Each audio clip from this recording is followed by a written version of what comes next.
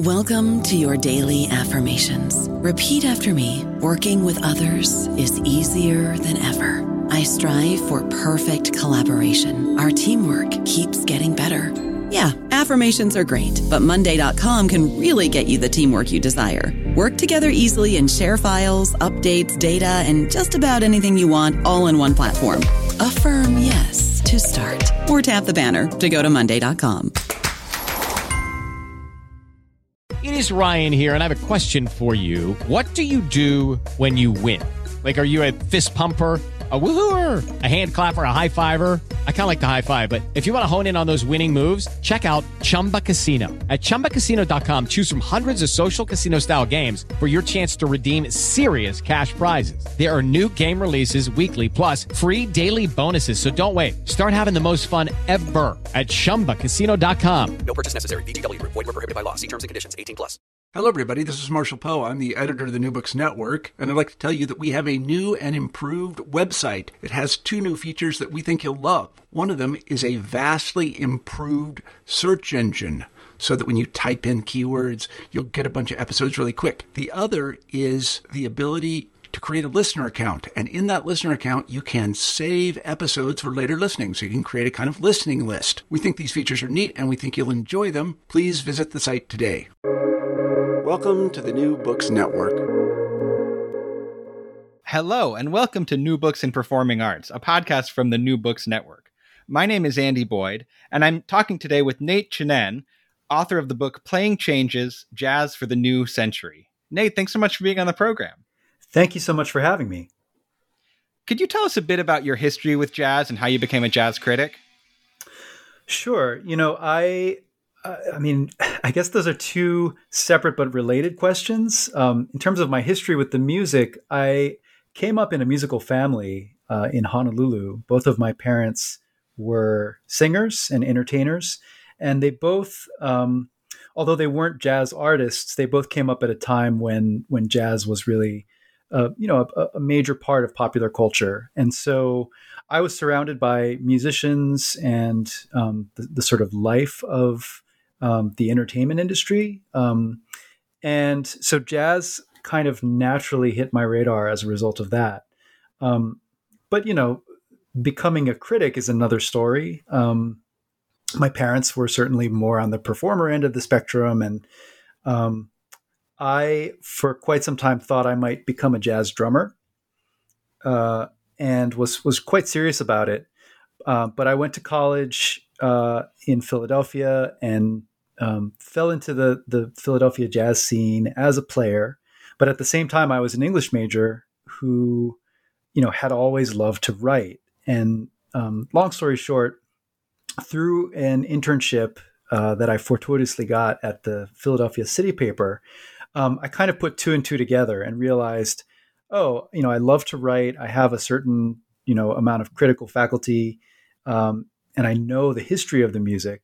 Why don't I put all of this together and begin to write about the music, both, in a sort of reporting way and as a critical observer. So that's kind of how it all came together I guess now it was in 1996. So, I'm terrible at math. What is that, like 25 years ago? 25 years ago. Yeah. Did you conceive of this book, Playing Changes, as kind of filling a gap in the existing literature? I did. I definitely had that feeling from the beginning, really, from the very beginning of the genesis of this project. It partly arose out of a feeling that there was a gap in the literature. There are so many great books about jazz, and most of them take the measure of the 20th century and articulate a kind of lifespan for the music. And so if you suggest that jazz is born around the beginning of the 20th century and reaches, maturity around mid-century, well, then you're effectively buying into the idea that it begins to wane and peter out towards the end of the 20th century. And in my experience as a critic, as a listener, and as a fan of this music, that really wasn't the case at all. In fact, I felt like there was so much that had happened around the turn of the century and in the first decade or so of the 21st that there was just all this evidence pointing toward the idea that not only is this not a moribund life form or something that is, on the wane, but actually jazz is in extraordinarily good health. And there are all these reasons to believe that it's in the midst of a kind of creative, I don't know if you'd say renaissance, but just a really, really productive and creative period. Yeah, I'm 29 and I started listening to jazz, somewhat seriously in college, so about 10 years ago. And I always sort of wondered, is my perception that now is a really good time for jazz just because this is the time I started listening to jazz, or right. Is there some real, substance to that? I mean, that's a perfectly valid, I think recency bias and sort of personal experience bias is that's totally understandable. What's funny though is I grew up at a time when the culture around the music was so oriented towards preservation and conservation that for a good part of my early experience, I felt like I had missed out on all of the really good stuff. It's a really pervasive feeling that, especially at that time, it was hard to shake, because so much of the discourse and marketing around the music was geared towards celebrating the glories that had come and gone, and so to be, I was turning on to the music in the 1980s and 90s, and at that time, there was stuff to be excited about, but in terms of what I had access to, I just felt like, oh, if only I had been around in the 40s or in the 50s or in the 60s, and so it's been nice actually to see a generational shift along those lines. When I meet listeners your age or even younger, they often tend to feel excited about what has happened on their watch, and that's a cool shift. Like that to me speaks of a kind of success in terms of the way this music is being presented out in the world. Yeah. One of the ways that jazz history is often told is as these sort of struggles between rival factions with different ideas about what the shape of jazz should be.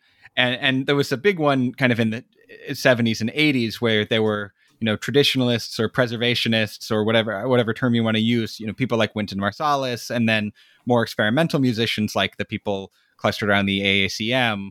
Do you think enough time has passed from that controversy to say basically who won?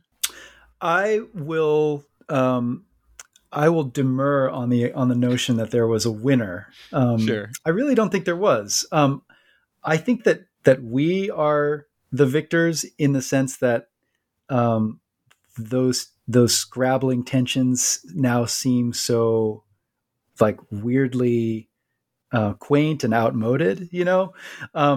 I look and they were very personal at the time. Like some of the people on each side were really vicious. There was deep investment in this idea. The schism that was certainly amplified by the media at the time. But if you were on the scene, you had a sense that this was real, that this was actually happening at ground level. And so one of the things that I am most pleased about when I look at the culture of this music is that we've not only reached a kind of detente in the so-called jazz wars, but we've completely moved past that whole diametric framework.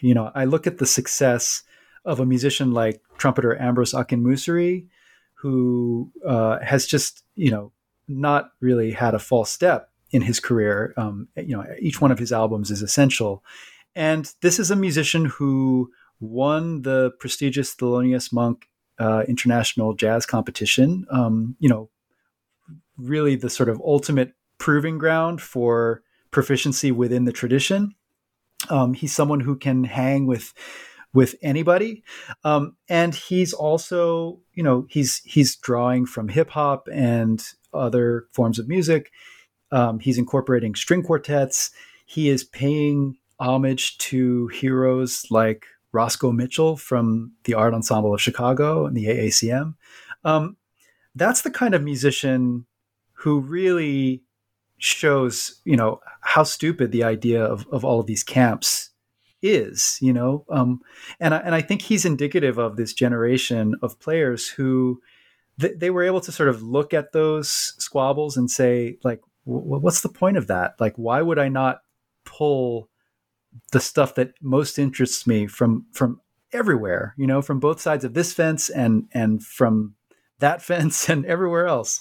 And so that to me is a really, really happy outcome. And it's something that is quite different in this day and age than it was, let's say in the 90s or even, in the very early 2000s.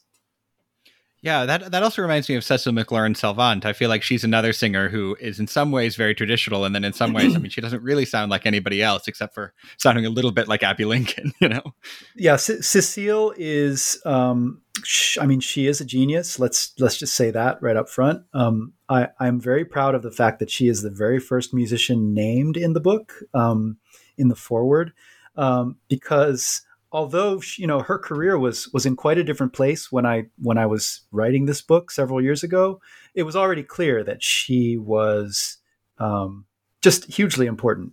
And when you say that she is kind of a traditionalist, I think of Cecile as a traditionalist, but absolutely not a conservative. And that's an important distinction. I think that she is engaged in this really vital process of interrogating the tradition, and forming a kind of critical dialogue with the lineage and the history of the music and the musicians and the culture. And that's just so exciting. It's because it's not settled. That's one thing that she really shows us, that the history is, it's not only that the art form is alive, but the history is alive.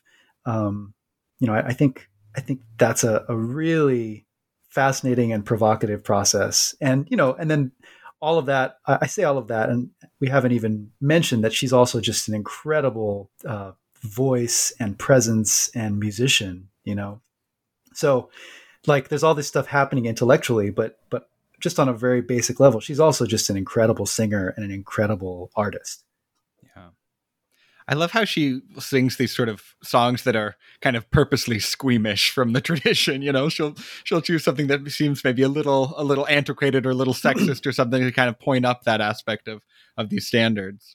Oh, sure. Yeah. She is not interested in passive engagement with the music. She doesn't want you to sit back and get comfortable. She's interested in discomfort. She's interested in the productivity of of that squeamishness, right? Mm-hmm. There's some gold in those hills, and that's that. I really love her for that. It's never boring. Yeah, I'd love to talk more about this sense that you mentioned of kind of contemporary jazz rewriting jazz history in a way. Who are some of the jazz artists of the past who are kind of being rediscovered and reevaluated through the lens of contemporary jazz?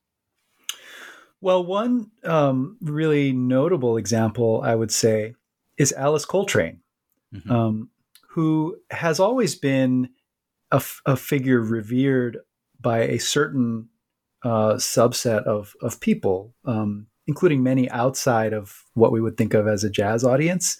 Alice Coltrane's music of the 1960s and 70s, especially, it has always meant something.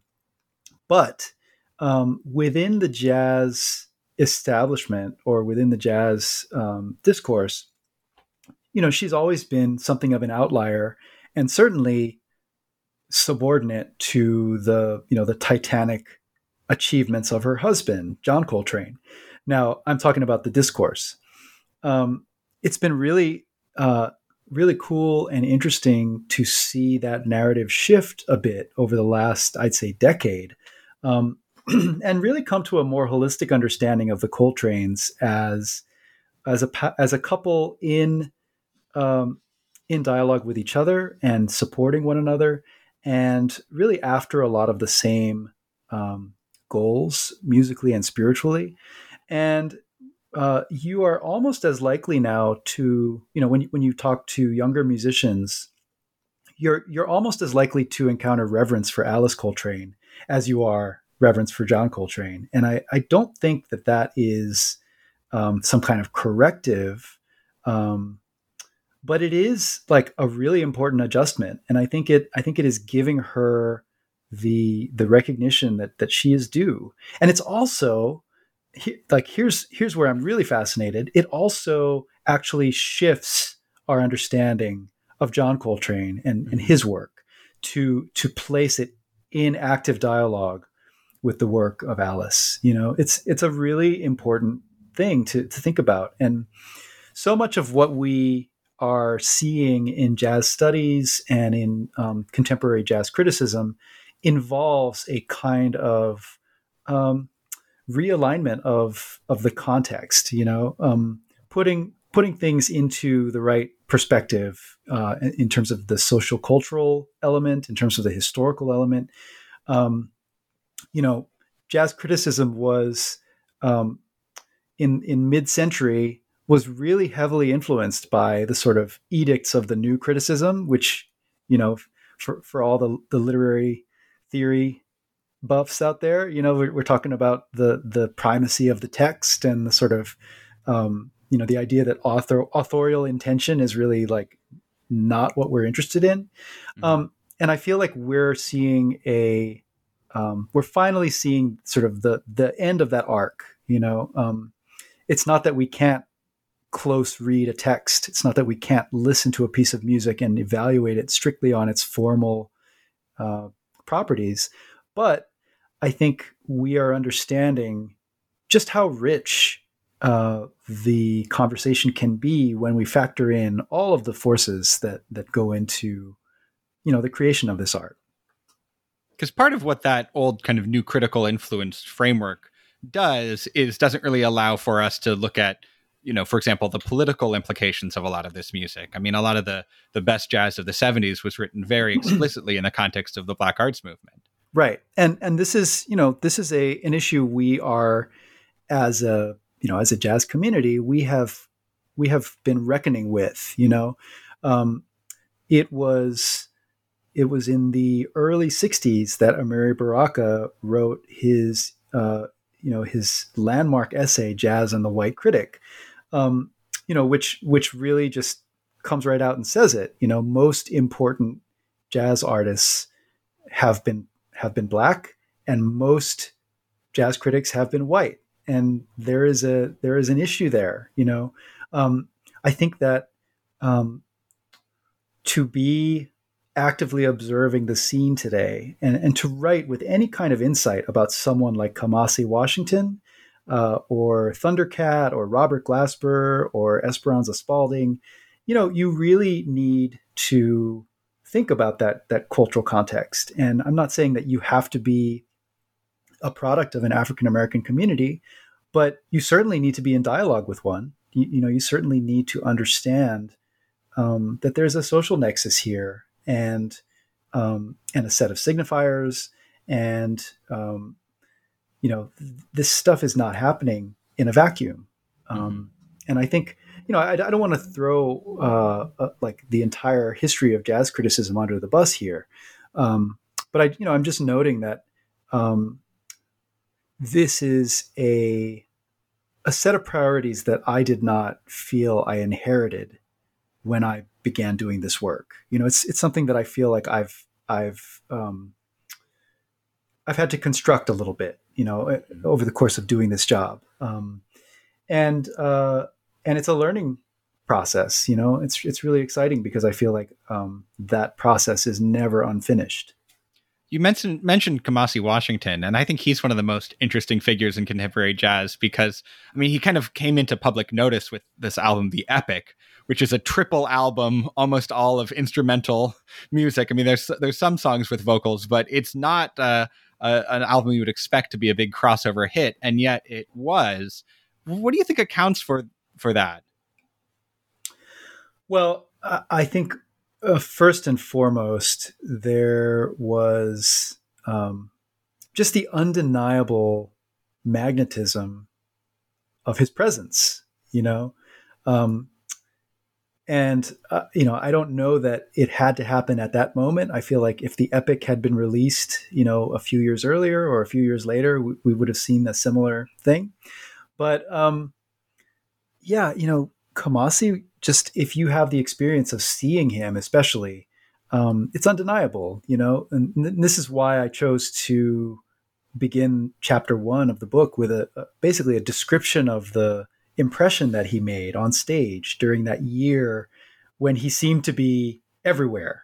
I have rarely seen an Arrival unfold like that. And it was really, truly a remarkable thing. And so I wanted to chronicle that. What really interested me, and this was the trickiest puzzle for me to put together in the book, really, was connecting that rise, that emergence, to the idea of jazz, the jazz messiah, right? Or the jazz savior, which is this enduring trope over the years. And so what does it mean? Why is there even this need for such a figure? And what is it that Kamasi was supposed to do to fulfill that role? So these were all a part of the equation as I tried to sort of lay the groundwork for that opening chapter. I don't know about you, but I'm very busy and I don't have a lot of time to cook. That's why I subscribe to Factor. Eating better is easy with Factor's delicious, ready-to-eat meals. Every fresh, never frozen meal is chef-crafted, dietitian approved, and ready to go in just 2 minutes. You'll have over 35 different options to choose from every week, including Calorie Smart, Protein Plus, and Keto. These are 2-minute meals. Factor meals are ready to eat and heat, so there's no prepping, cooking, or cleanup needed. They're flexible for your schedule. Get as much or as little as you need by choosing your meals every week. Factor is the perfect solution if you're looking for fast, premium options with no cooking required. Sign up and save. We've done the math, and this is important. Factor is less expensive than takeout, and every meal is dietitian approved to be nutritious and delicious. Head to factormeals.com/NBN50 and use code NBN50 to get 50% off. That's code NBN50 at factormeals.com/NBN50 to get 50% off. I think part of what Kamasi Washington's appeal maybe has to do with is his association with Kendrick Lamar. He was one of the many jazz artists who've worked with Kendrick Lamar on various albums. And I guess that opens up the question of what do you see being the relationship between contemporary jazz and contemporary hip hop? Well, there's a very close relationship, and you have to note from the outset that that the relationship goes to the root of both musics. It's not a matter of crossing over; it's a matter of a tangled root system that feeds both musical forms. To put it plainly, this is Black music. And so when we talk about jazz and hip hop, there are lots of artificial this meets that kinds of experiments. But the most exciting, I think, always come back to that idea that, the one was built out of the other, and if you look at the kinds of breaks that form the backbone of early hip hop, there's a lot of James Brown, but there's a lot of jazz in there. Really the building blocks of the sound of hip hop were jazz informed from the very beginning. And the process, that sonic process, not in the most obvious ways, but there is an ingenuity and a kind of alert resourcefulness to the unexpected. All of that feels very attuned to a jazz impulse to me. So that's how I would begin to answer that question. It's obviously taken many different shapes and forms along the way. Yeah, I was surprised how much space you devoted to Jay Dilla, who's not usually thought of as being a jazz musician, but obviously his influence is very very broad in contemporary hip hop and contemporary jazz. Yeah, when I set out to map this book, one of the first questions I asked myself was, okay, well, who are the most influential figures to emerge, since the turn of the century? And Jay Dilla was one of the people I very quickly named. And what I really wanted to do in bringing him into this was not just talk about the vogue of people kind of invoking him, but really place him into that continuum, as an avatar of like the evolution of jazz rhythm, and texture and ensemble dynamics, and thankfully and helpfully, I had a great sort of conduit to that whole line of argument in Robert Glasper, who worked directly with Dilla and who speaks, with very keen insight on the ways in which Dilla really functioned as a jazz musician. But I was already seeing evidence everywhere that the innovations that Dilla introduced, especially with respect to groove and just the way that beat feels, the way that the rhythm just kind of feels good, but a little disjointed, I was already seeing so much evidence of that becoming an essential part of the toolkit for jazz musicians. It's like people talk about Tony Williams's ride cymbal and Elvin Jones's polyrhythms. There's all these things that are signatures. Well, if you are a first tier jazz drummer today, all of that, and you also know the realm of Jay Dilla. It's a part of the language.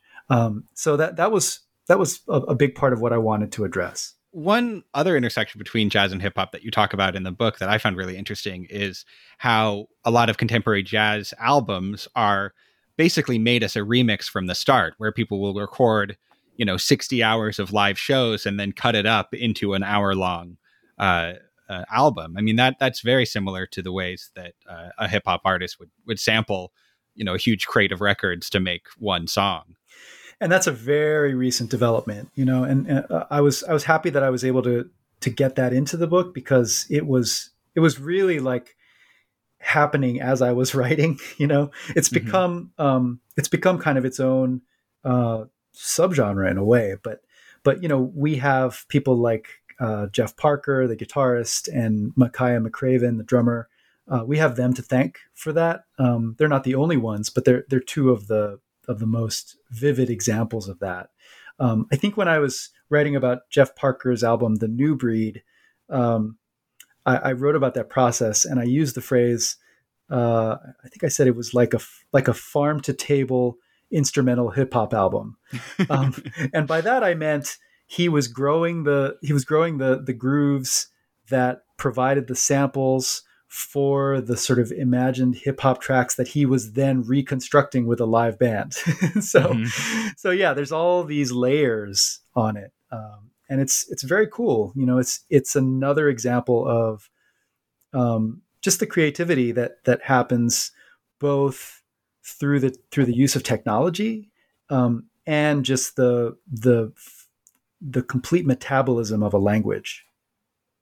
Didn't Miles Davis do something a bit similar in the late 60s and early 70s, where he would kind of record a bunch of material and then cut it up for an album? Well, Miles was not a producer, but he had a genius producer in Teo Macero, who did. I mean, you have to imagine that back then, this was tape splicing with 1/4-inch and razor blades. But yeah, everything from In a Silent Way to Bitches Brew, these were albums that were quite literally constructed out of, hours and hours of kind of hazy, formless jams.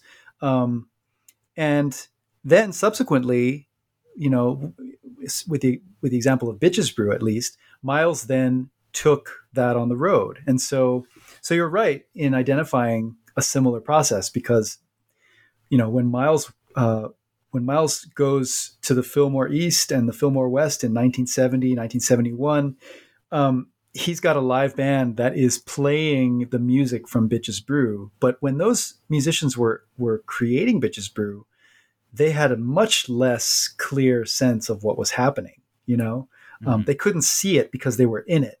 But once the album was created and there was this kind of finished product, then they could say, oh, well, this is how this song goes, Right. So yeah, that translation process has been a part of the picture for quite a while.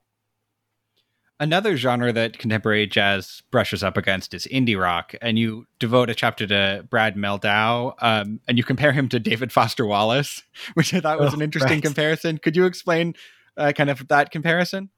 Sure.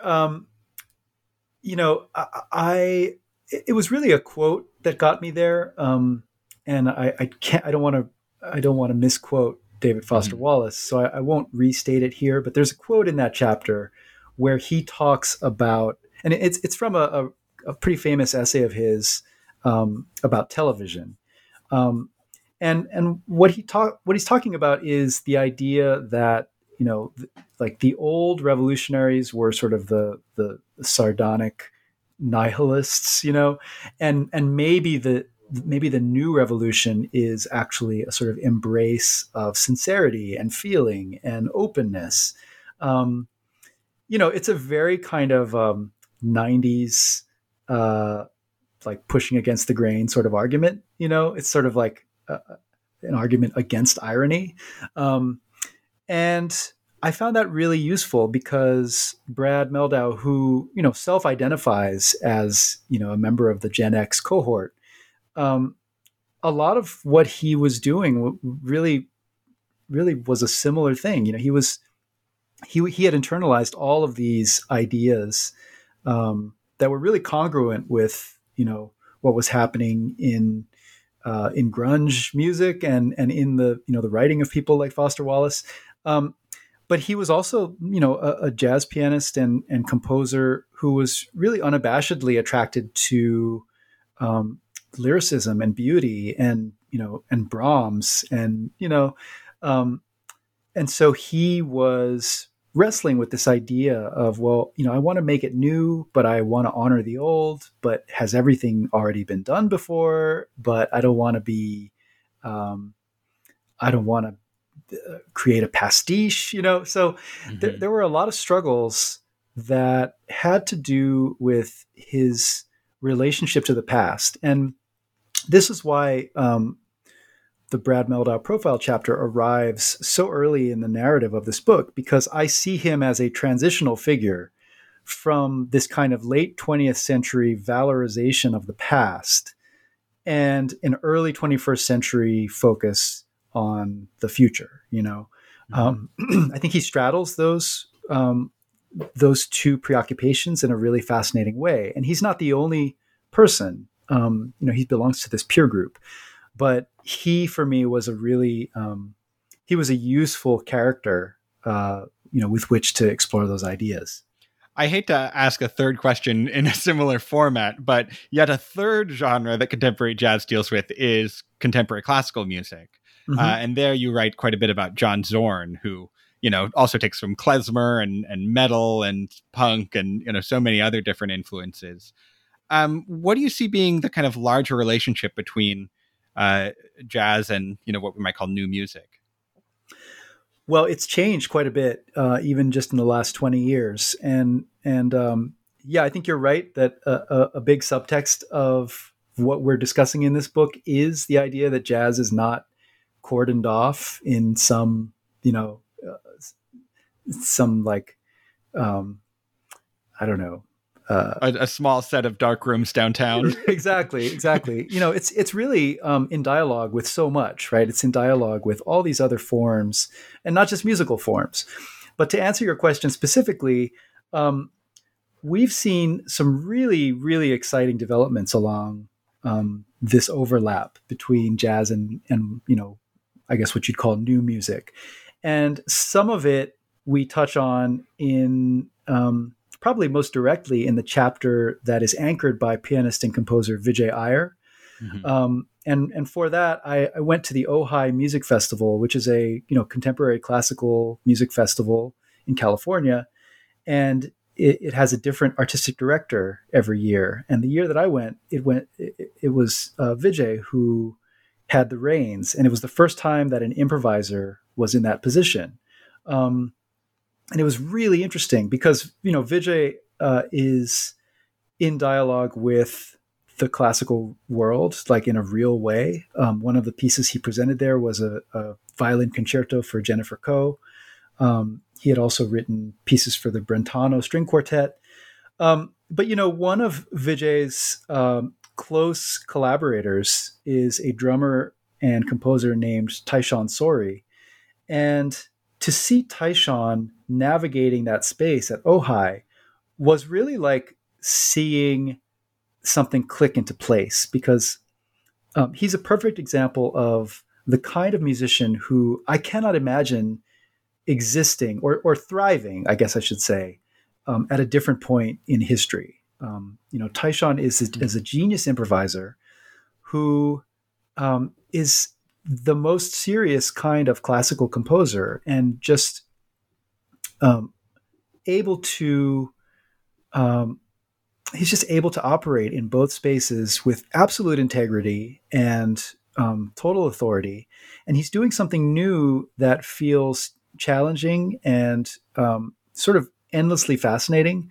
And he's doing it in a way that does not surrender to the sort of preconceptions of any musical style, but he's just one sort of, rare, exceptional example. I think that if you look at what's happening both in jazz and in classical music, it wasn't that long ago that that improvising protocols, both for individual soloists and for ensembles, they were fairly exotic in the classical music realm, and they're really not anymore. I feel like to be an ambitious young classically trained musician, you should have familiarity with improvisation. And, that doesn't necessarily have to mean idiomatic jazz improvisation, but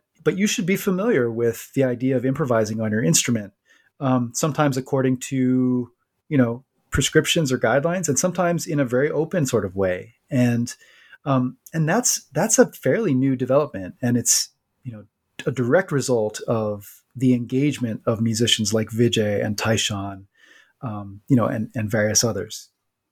I've seen Taishan Sori with a couple of, I've seen him with John Zorn, I've seen him with Vijay Iyer, I've seen him with Ambrose Akin-Musseri, and every time I see him, he's the only thing I can look at on stage. I believe I have the ticket stub. I know I saw Vijay Iyer, but I did not look at Vijay Iyer during that 90-minute concert. Well, no shade to Vijay Iyer at all. No, I don't think Vijay would disagree with you. I mean, Taishan is just one of those figures, and this is a good example actually of, the kind of snapshot in time element of a book. Taishan appears, quite a bit in that Vijay Iyer chapter. If I were writing this book, 5 years from now, I have very little doubt that Taishan would merit a chapter of his own. Mm-hmm. But at the time that I was writing this book, I thought about it and I said, you know what, like if I write a chapter about Taishan now at this phase in his career, it will feel so out of date so quickly, and so I'd rather actually give him a little bit more breathing room, and, possibly revisit him. And there are a handful of other musicians I felt that way about, which again points to just the sheer superabundance of this moment. There are so many interesting things happening along so many different frequencies. That's just the best news possible. Mm-hmm. Another one of the kind of big stories that run throughout your book is the story of how jazz has become institutionalized over the past 40 years, mm-hmm. both in the Academy and at places like Jazz at Lincoln Center, which would have been unthinkable in the 60s. What are some ways that this process has affected the evolution of the genre? that's a complicated question because it touches so many different facets of, the ecology of the art form. On the one hand, it's really important that jazz has the support of an institution like Lincoln Center. The fact that it has a permanent home, that Jazz at Lincoln Center is its own institution with its own resources. It's really an important thing. And I think there are people who take issue with Jazz at Lincoln Center for one reason or another, but the fact that this thing exists and that it's doing the work that it does is really remarkable. And other organizations like SF Jazz and Jazz St. Louis and the Earshot Jazz in Seattle, they're all doing the work, and some of it is about preserving performance opportunities, and some of it is about jazz education or jazz appreciation. So that's all really, really important, especially for a music that has often, and the coronavirus pandemic really exposed this. Not that it was a surprise, but jazz has often just been this hand-to-mouth kind of economic system. There's really not a whole lot of a support network, and so that points to the need for institutions that are able to weather a harsh climate like this one. Now, you mentioned institutions. I can't disentangle that from the rise and the sort of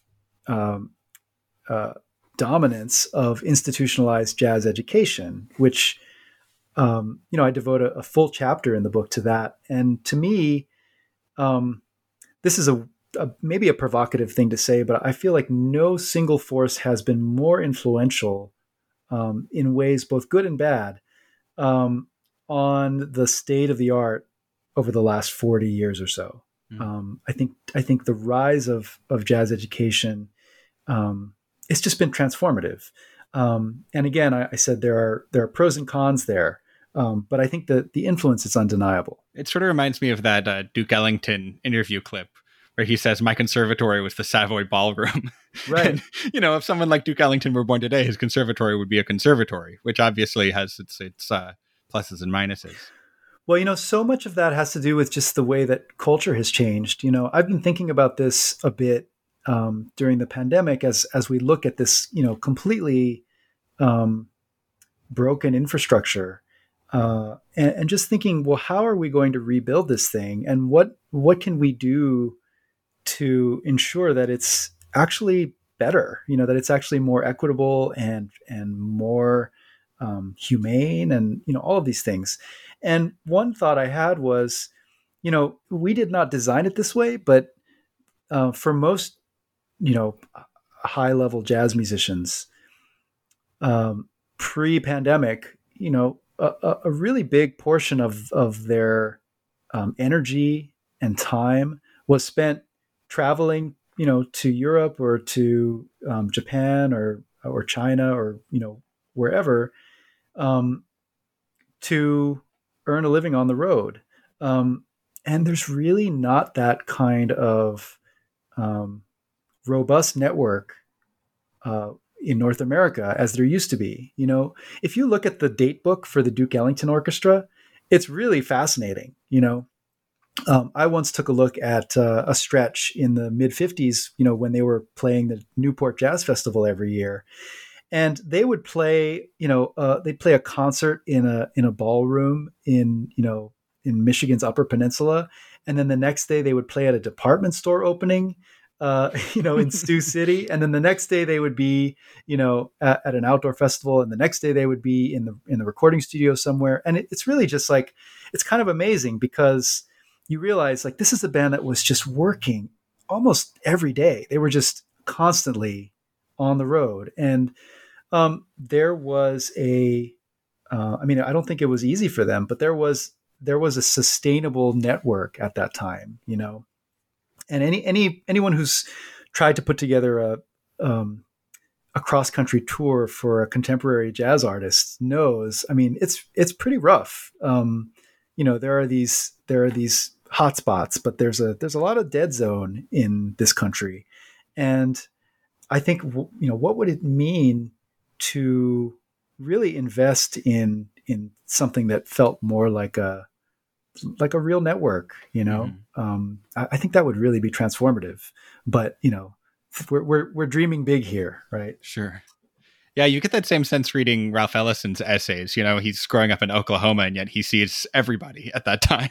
And he does, he sees the local guys, but he also sees, all of the important jazz musicians of the time coming to tour in Oklahoma. Right. I mean, people passing through town, that's a thing that used to happen a lot more often. Yeah. You do focus most of your book on the US, but you also have a chapter where you look at a lot of international jazz, including the scenes in London, in China, and across Latin America. How do you see jazz adapting in these different contexts?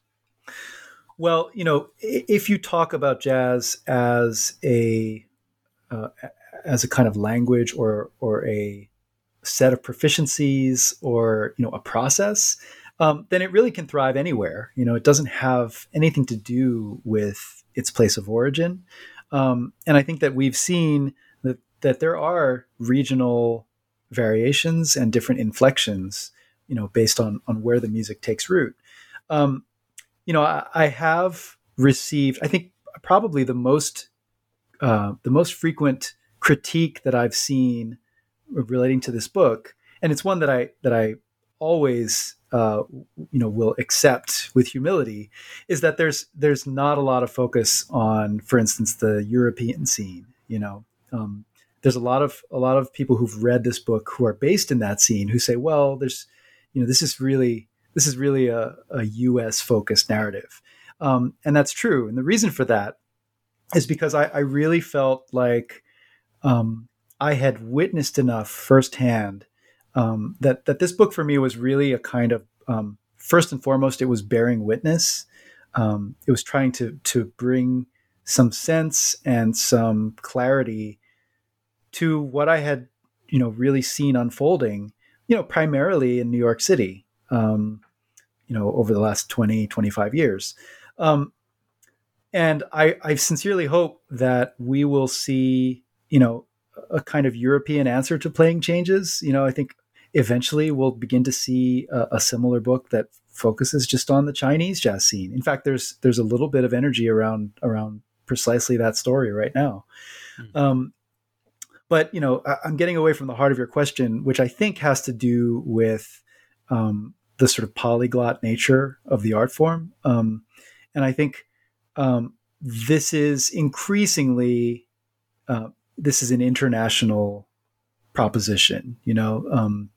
Jazz has always been informed by musics that come from beyond American shores. Obviously, the music that comes from the African continent to the U.S. by way of the Caribbean, places like Cuba. That's square one. That's where it begins. So it's always been informed by all of these other sources. And I think, what's really cool is to see successive generations of musicians who take the time to master the art form sort of like on its own merits, and also really seriously deal with the cultural underpinnings that they call their own. And so I think a great example of this is alto saxophonist Miguel Zenon, who's from Puerto Rico, which of course is still American, but it is culturally, a different set of signifiers. And Miguel, for him, as I write in the book, there was a kind of translation process where he was so determined to be a serious jazz musician that he kind of put his own heritage on hold while he was, striving to master that language. But subsequently, he realized then that he was not in full dialogue, with all of his influences, and he began to reincorporate them. And that's when the really interesting stuff happened, you know? And so we're now seeing a really interesting flourishing of a kind of Afro-Caribbean, Black British diaspora music, you know, in the form of Nubia Garcia and Moses Boyd and Shabaka Hutchings. You know, these are all young Black British artists who, in many cases, have familial ties, you know, to the Caribbean, and they're speaking from this kind of cosmopolitan London experience. You know, it's similar to what Steve McQueen chronicles in his series Small Axe. You know, there's just all this vitality on that scene, and it's really exciting because it's not just the ancestral, the sort of, you know, motherland expression that we're seeing there, but it's also the kind of, you know, specific character of the London, you know, the heterogeneous London thing, which is its own thing, you know, and so it's exciting to see that expressed in the music. Do you worry about the scenes in places that don't have that kind of connection to the African diaspora? I mean, you write about the scene in China. There are obviously, you know, some African people and African descended people in China, but not nearly as many as there are in London. Do you think that a scene in a place that doesn't have that kind of direct connection to Black culture can be as vibrant as a London or a New York?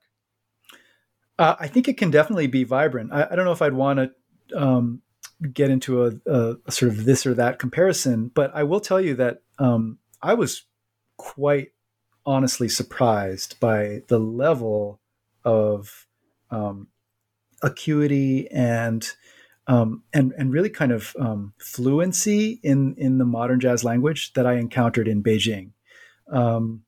And, you know, this is fascinating because a big part of that was due to, you know, technology. You know, it was due to the fact that musicians, you know, with their time difference, you know, musicians were able to wake up in the morning and over their breakfast table tune into the live stream from Smalls. You know, and this is years ago before live streams were, you know, the norm.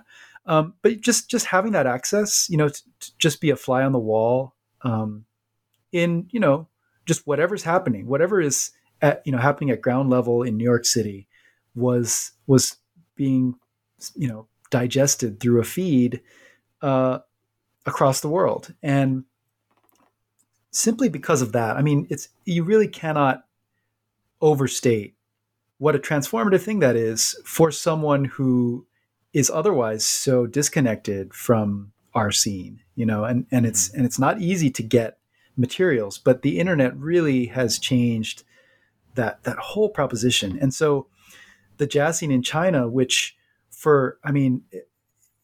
this was really fascinating to me. And this is why I spend as much time on this scene in the book as I do, because I felt like the story of jazz in Europe it's a really long one, and it really deserves its own sustained narrative. But the story of jazz in China is young and recent enough, and still enough of an unfolding story, that I felt like I had the rare opportunity to check something out that is still very much on the upswing and kind of chronicle the beginnings of a thing. It was really exciting, and I do hope that someday I have the opportunity to go back and just kind of see what has happened since. China obviously has its own, you know, very long and beautiful musical tradition, also often involving improvisation. Has that influence started to influence the type of jazz that's made there? Is that the development that's happened yet? Among some people, I would say yes, but most of what I encountered, certainly in Beijing, was very much you could have felt, if you went to the East Shore Cafe, you would feel like you had just tripped down the stairs into Smalls. You know, it was like a very close approximation of what is happening right now in the New York scene. And so there is, you know, often we see a multi-phase process where, you know, step one is like really persuasive assimilation of a language. And I think that's where they're at right now. I'm speaking in generalities, but Sure. but this was what I encountered. It was just like it was still just within the last, easily within the last decade that we see a widespread, level of facility among younger players in China, where they you could sort of parachute them into the scene in New York, and they would be fine. They could just drop right in. That's so new. And so I do think, and I expect that we are going to begin to see more expressions of traditional Chinese instruments, traditional Chinese song forms in the the mainstream jazz expression. But as far as what I witnessed, it hasn't quite happened yet. Mm-hmm. Finally, at the end of your book, you have a list of the most important, or your favorite, maybe, or your, in your opinion, one of the most important jazz albums of the century. But since the book was published a couple of years ago, it only goes up to 2018, at least in my edition. If you were to release a new edition, what are some albums you would include for 2019, 2020, and maybe even 2021? Great question. I will refer you to a handful of albums that really topped my my year-end best lists in the last several years. In 2020, two that I will very quickly steer you toward are Ambroz Akinmusiri's album, which is called "The Tender Spot on Every Calloused Moment." Just a really beautiful and remarkable document of his quartet. I also love an album he released a couple years ago called Origami Harvest, which is very different. This one incorporates a string quartet and electronics and spoken word by Kool A.D., who some people know as a former member of the hip hop duo Das Racist. So Ambroz, those two albums. In 2020, the Maria Schneider Orchestra released an album called Data Lords, a double album that really, I think, stands as one of the most impressive large ensemble statements in a very long time. I mean, there is no band executing at the level that the Maria Schneider Orchestra does. They're unbelievable, and the attunement that she has with that band as a composer and orchestrator is just it's astonishing. And so that's one I would definitely steer you toward. And let's see, it's funny, when you're just constantly writing about this music, you sort of lose your grip on time, and you forget, like, well, when did that come out? I will say that in 2019, let's see, thinking now, one of the albums that really kind of came out of left field a bit and garnered a lot of justified critical acclaim is by a pianist named Chris Davis. And she appears just kind of briefly toward the end of my book. But she's another artist like Taishan who, I think, if I were starting this now, I would be definitely thinking about Chris Davis as a focal point. And this album she made is called Diatom Ribbons. It's very much it's not the feel of a band playing in a room. It's very much a kind of carefully constructed studio product. But it features Terry Lynn Carrington on drums and Esperanza Spalding on spoken word, and other musicians like the guitarists Nels Klein and Mark Rebo. And it's just, and I should say too, that there's a turntablist, Val Ginty, who is really integral to the sound of this album. It's just fascinating. It's another example of the kinds of, creative devices that musicians are bringing to the table. So those are three, right? Those are three good ones. There's certainly a good place to start. Yeah. And also I would say, Cecile has just continued to do great work. And so, she has every album that she's put out has been essential. Well, Nate Chinen, thanks so much for being on New Books in Performing Arts. I really loved the book Playing Changes so much, and I thank you for the opportunity to speak with you about it. Thank you so much. It was a real pleasure.